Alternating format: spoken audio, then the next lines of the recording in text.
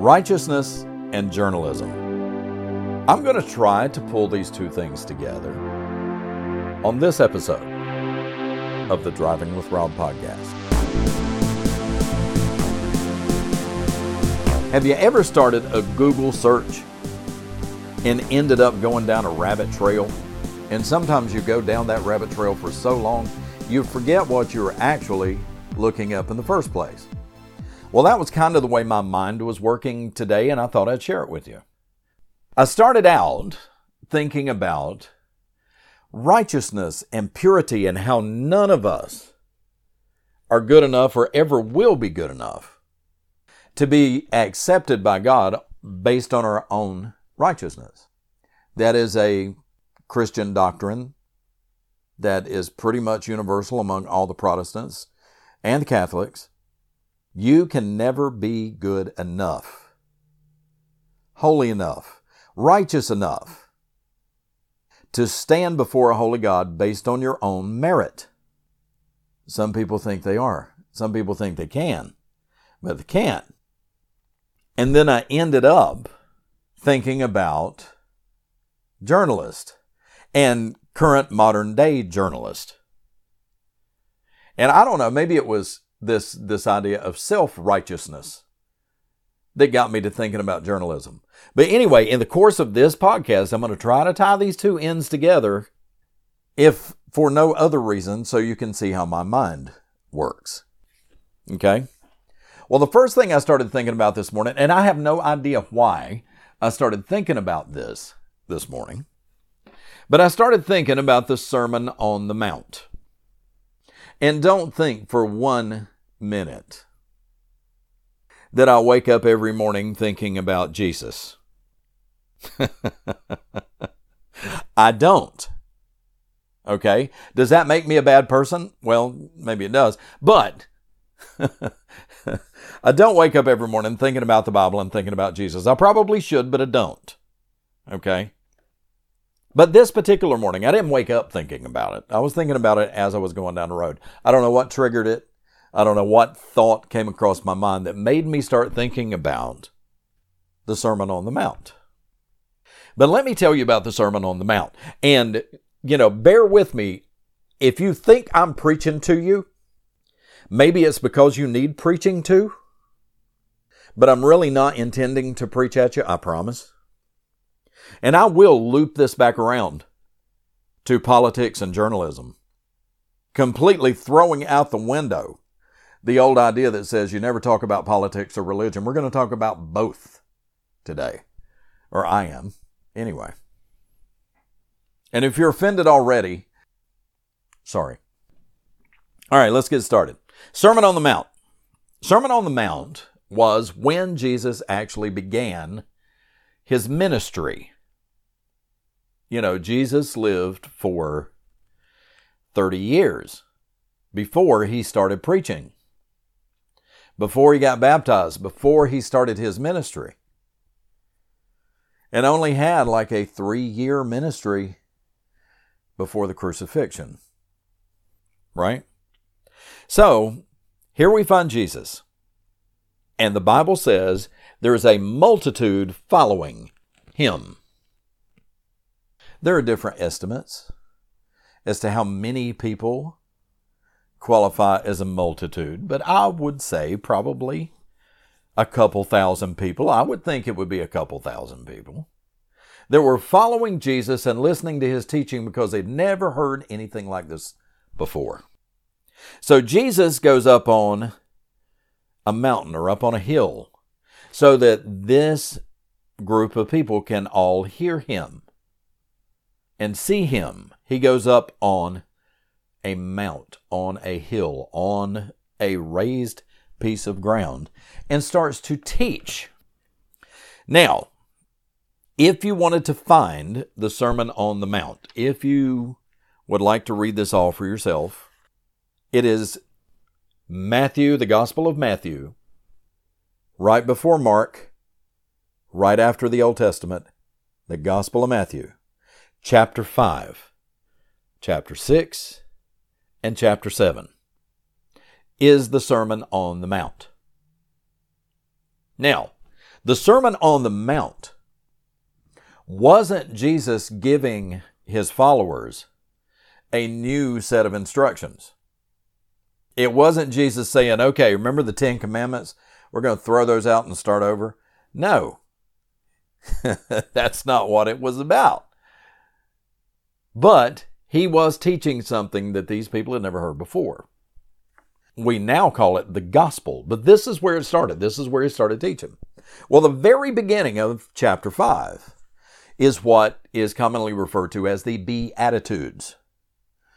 Blessed are the poor in spirit. Blessed are the meek. Blessed are those who hunger after righteousness. Blessed are the peacemakers. Blessed are those who are persecuted for righteousness' sake. This is the Beatitudes. This is where the Sermon on the Mount starts. So he's already telling them that you're already blessed if you're meek and humble. You're already blessed if you're one of the people that tries to create peace between arguing groups of people. You're already blessed. He starts out there, right? Then he begins what is commonly referred to as the Sermon on the Mount. And like I said, he wasn't there to start a whole nother group of 10 Commandments. He wasn't there to tell the people, you can forget everything Moses taught you. We got a new game plan. This was not what Jesus was saying. As a matter of fact, in verse 17 of chapter 5 of Matthew, it says, think not that I'm come to destroy the law or the prophets. I have come to fulfill everything you heard in the law of Moses and everything the prophets said. That's what he's telling them. I am the fulfillment of what you've been taught your whole life. What your great-great-great-great-grandfathers were taught their whole lives. I am the fulfillment of what they were taught. It's not a new set of commandments. What I'm here to do is to teach you a new testament. To explain to you why another way had to be made. Because you people cannot, as people, ever live up to God's standard of righteousness and holiness. No matter how good you are. No matter how well you follow the law of Moses. No matter how much you pray, no matter how much money you give to the church, you are never, ever going to be able to, in your own holiness and your own righteousness, stand before a holy, pure, righteous God. You're never going to be good enough. And it's not like I'm not good enough to be on the softball team. It's like if you have a drop of sin in your life, if you were suddenly in the holiness of God, you would just like burst into flame. Because sin cannot be in the presence of God, period. That's just the way it is. And, I've heard the analogy before, if you take an eyedropper and put one drop of poison in a glass of water, how much of that glass of water is poison now? All of it. You can't have one drop of sin in your life. And this is what Jesus is trying to explain to them. You think you're righteous. You think you're holy. You think you know everything, but you don't. And Jesus was trying to explain it to them. In verse 21 of chapter 5 of Matthew, you have heard it said by them of old time, meaning the oldest person you know has said this and has tried to teach you this. Thou shalt not kill. And you can hear the murmur going through the whole church. Yep, that's right. Thou shalt not kill. That's right. See, they're all on board with that. They're all on board with that. That's in the 10 Commandments. That's in God's top 10 list. Thou shalt not kill. And the reason they agree with it is because I've never killed anybody. Everybody within earshot of him was saying, I never killed anybody. I'm safe. Thou shalt not kill. So they were immediately on board to agree with Jesus. Yep. Tell it all. Jesus said, "Whosoever is angry with his brother without cause is in danger of judgment." Jesus went on to say that if you know for a fact that your brother is angry with you, don't waste your time bringing offerings to the altar, to the church. Don't bother until you go reconcile and get this anger out of your life. Because if you're angry with somebody, you're guilty of murder. Whole church went quiet. Whole multitude quit talking. You didn't hear, "Amen, brother, that's right." They all got quiet because they know somebody's mad at them. They know they're mad at somebody. Nobody ever told them, "You're just as guilty of murder right now as if you had actually killed them yourself." Nobody ever told them that. And Jesus said, "See, this is why you're not good enough. You think you are, but you're not." Then he gets down to adultery in verse 27. Oh, here we go. Here we go. That's right. My friend over there needs to hear this part. My cousin needs to hear this part. I know a lot of people need to hear this part because they think Jesus is not about to talk about them. Because they think that Jesus is not going to talk about them. He's talking about adulterers. Yep, off the hook. Yep, Jesus let them have it. It was said of old time, Jesus said, just like he said about murder, "Thou shalt not commit adultery." Yep, that's in the top 10. That is in the top 10.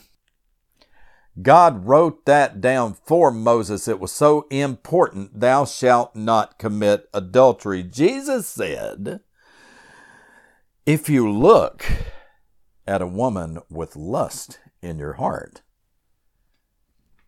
you have committed adultery already. Jesus is not giving you permission to go commit adultery. What he's trying to point out to you is that no matter how good and pure and holy you try to live, if you're thinking about it, as far as God's concerned, you're guilty of doing it. And that's what separates you from God. That's why you can't stand in front of a holy, pure, righteous God based on your own righteousness, because you don't have any. None of you are righteous. None of us are righteous. I'm not righteous. Nobody is. And that's why Jesus had to come, to become a perfect sacrifice for all of humanity, because nobody could live up to the expectations, or not even the expectations, the requirement that it would take for you to stand on your own merits in front of a holy God. You would instantaneously be burned to a cinder, be burned to ash, nothing left. And that's what Jesus was trying to illustrate, is that you are never going to be pure and holy and righteous enough for God. You're only holy and righteous in your own head. You believe you're right. You believe you're better than everybody else. But you're really not. And there's a word for it. Self-righteousness.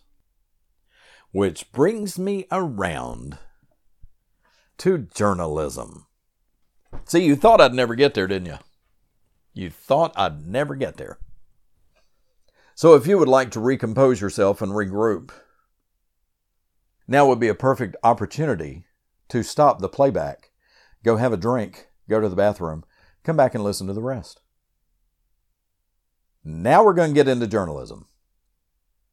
Here's where my little rabbit trail led me, because I had thought about the concept that none of us are righteous and none of us are holy enough to stand in the presence of God.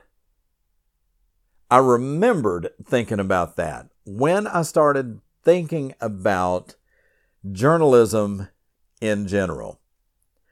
See, the problem with journalists right now. I believe with all my heart that these people, these journalists, or people who call themselves journalists in the national news media, completely 100% believe that they are right. They're right.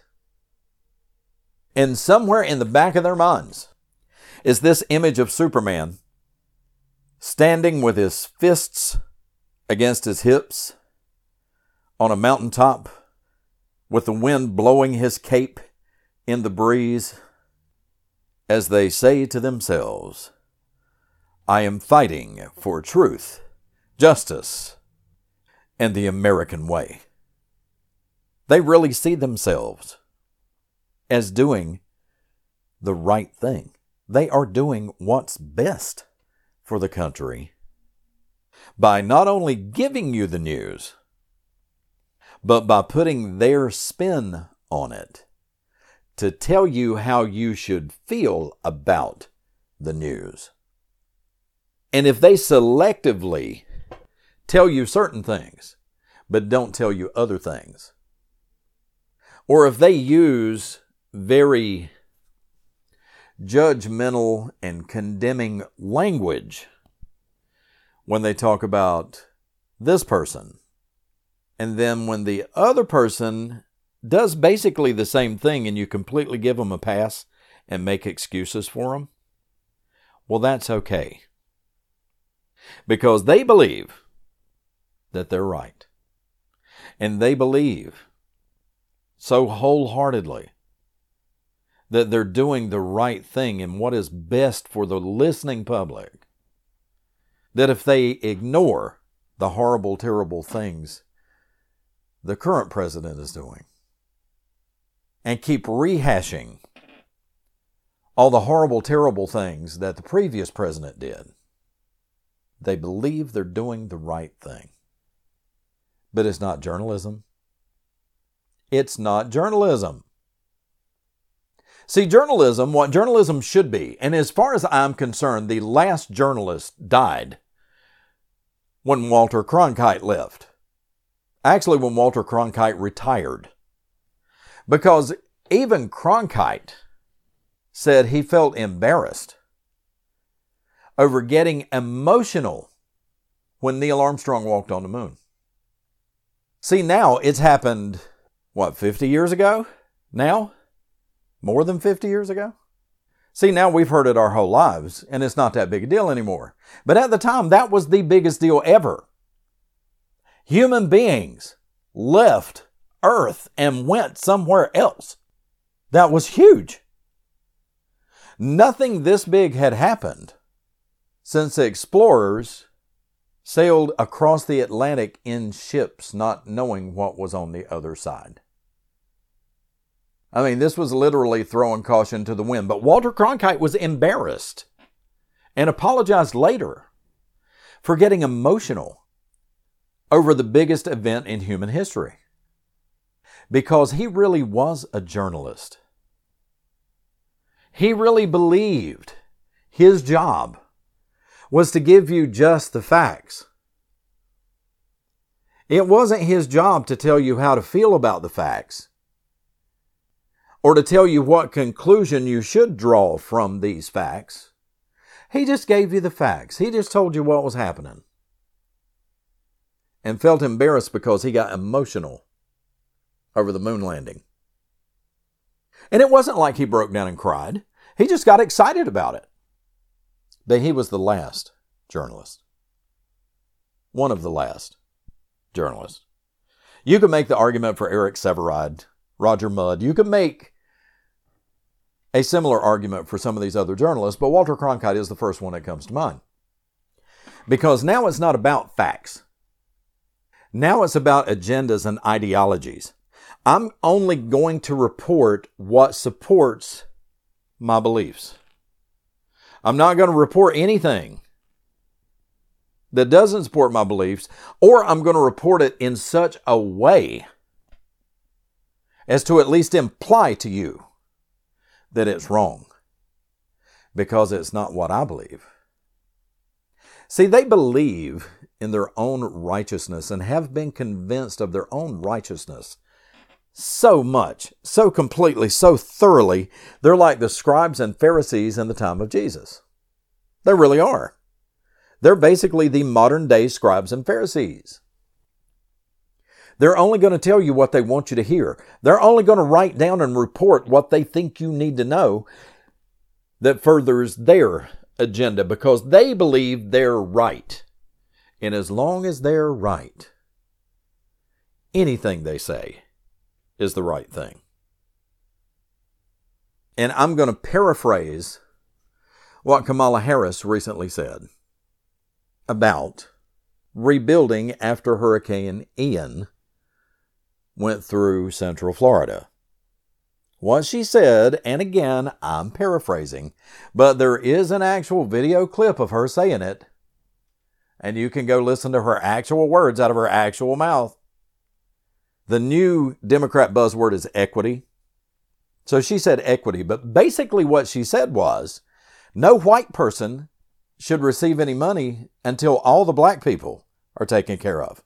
That's basically what she said about rebuilding Central Florida after Hurricane Ian was we need to help the black folks first. The black people in Florida. And let me tell you something. I don't mean this as racist as it's going to sound, but there is a very, very, very small percentage of black folks living in Fort Myers, Florida. A very, very small percentage of black folks living on Sanibel Island. There's a very small percentage of middle-class white people. You got to have money to live on Sanibel Island. You got to have money to live in Fort Myers. And I'm sure there are some black people. But the point that I'm trying to make is, she made this statement, which is a completely divisive or divisive, depending on where you went to college. A completely divisive comment to make.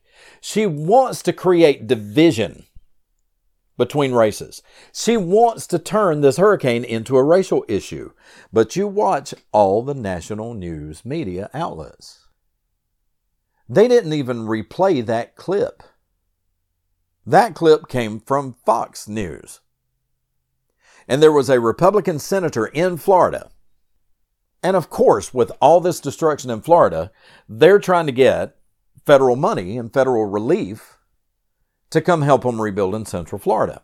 And he made mention of the fact that how the Vice President of the United States trying to turn this into another excuse for racial division was not helping them. What Margaret Brenneman should have done was played the clip. You mean this clip? Play it. Let him say whatever he wants to say.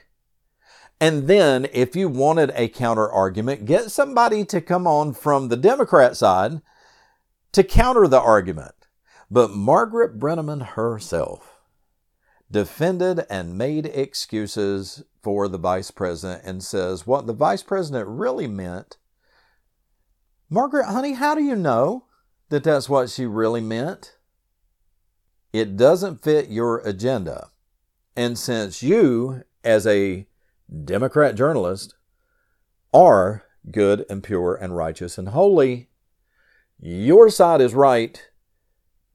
So you're perfectly justified in covering up and making excuses as if you were the bloomin' press secretary yourself. And by the way, I kind of feel sorry for the press secretary, the White House press secretary right now. Really attractive, young black woman, but she has to come on there every day and explain to these people, I know that's what he said, but what he meant was, I feel sorry for her. I mean, I really do. Because she has to cover the tracks for all the ignorant stuff that Joe Biden says. And all the racist crap that Joe Biden says. Remember when Joe Biden said, if you don't vote for me, you're not really black? See, here's the whole thing with the racial division. I'm just going to touch on it for a minute. If you can get 40% of the white people to vote for you, and 90% of the black people to vote for you, then you still win. Joe Biden doesn't care. Kamala Harris doesn't care. Pelosi, the whole Democrat leadership, Schumer, all of them, none of them care about anything other than winning. Because as long as they're winning, they get to stay in power. They get to keep funneling money into these money laundering businesses that you don't know anything about. If you want to find out about them, look up Rosemont law firm Biden. So much money is being laundered that's coming in from not just Ukraine. They're getting money from Ukraine. They're getting money from China. They're getting money from South America, Central America. They're getting money from everywhere that you don't know anything about as an American citizen. But because they're right and pure and holy, the news media will not investigate it. The investigative journalists will not investigate Biden or the Biden family. And Joe Biden may be the dirtiest politician since Lyndon Johnson. And see, and even to this day, because Lyndon Johnson was a Democrat, you don't know how dirty Lyndon Johnson was. Do you know there would not have been a Vietnam War? The Vietnam War could have been snuffed out in days. But Lyndon Johnson is quoted as saying, there's video somewhere of him actually saying, war is good for business. Lyndon Johnson and his family and friends were making money off the Vietnam War. That's the reason it had to be escalated. And Joe Biden is the dirtiest president since Lyndon Johnson. The Biden family is making money hand over fist. How do you become a multimillionaire off a $100,000 a year salary? You don't. So where did the money come from? There are so many backdoor deals going on now, it is mind-boggling how much money that not only Biden, but Pelosi and that whole crew is just raking in. And I'm not saying that the Republicans aren't doing it. I'm not saying that the Republicans aren't doing it too. But the Republicans don't have the news media helping cover it all up. If Donald Trump sneezed, they were asking his press secretary, when is he turning power over to Pence? Joe Biden is shaking hands with mid-air. Joe Biden couldn't park a bicycle. Joe Biden couldn't put his coat on after getting off the helicopter and then dropped his sunglasses and needed help picking them up. But the journalists in the mainstream news media are covering up as best they can because they believe that they are good and pure and holy and righteous, and they're working toward a righteous cause. Therefore, they're justified in withholding bad news about the Democrats and withholding good news from the Republicans because they're right.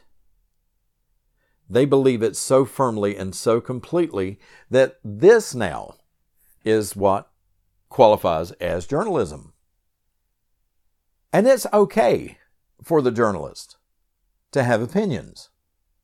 You're human, of course you have opinions, but it has no place in news reporting. And it's not journalism. If you put your opinion or your slant into a news story, now it's not a news story. Now it's a commentary. And this is pretty much what we're treated to every day on the national news, is commentary. They could almost start out every newscast, every network national newscast with, here's what we want you to believe today. You're trying to influence people. You're trying to be an influencer. Journalists cannot be influencers. If you're an influencer, you're not a journalist. If you are influencing public opinion, you're not a journalist. When the local New York news has video footage of people being beaten, stabbed, shot, on the New York subway system every day. But the story you go with is the mayor says there's nothing to worry about. Our subways are safe. No, they're not. And this is becoming an increasing issue with the midterm elections. Everybody is concerned with the rising crime rate. Why is the crime rate rising? Because the only way you could let the anti-Trump demonstrators get away with what they were doing is blame the cops for brutality. Blame the cops for beating up poor innocent protesters. We're going to blame the cops for everything. Well, the next thing that happened was cops started quitting their jobs. You kept releasing these repeat criminals, some of them felons, because, oh, he couldn't help it because he was black. Oh, he couldn't help it because he grew up poor. Oh, he couldn't help it because he was Hispanic. And you turned them loose.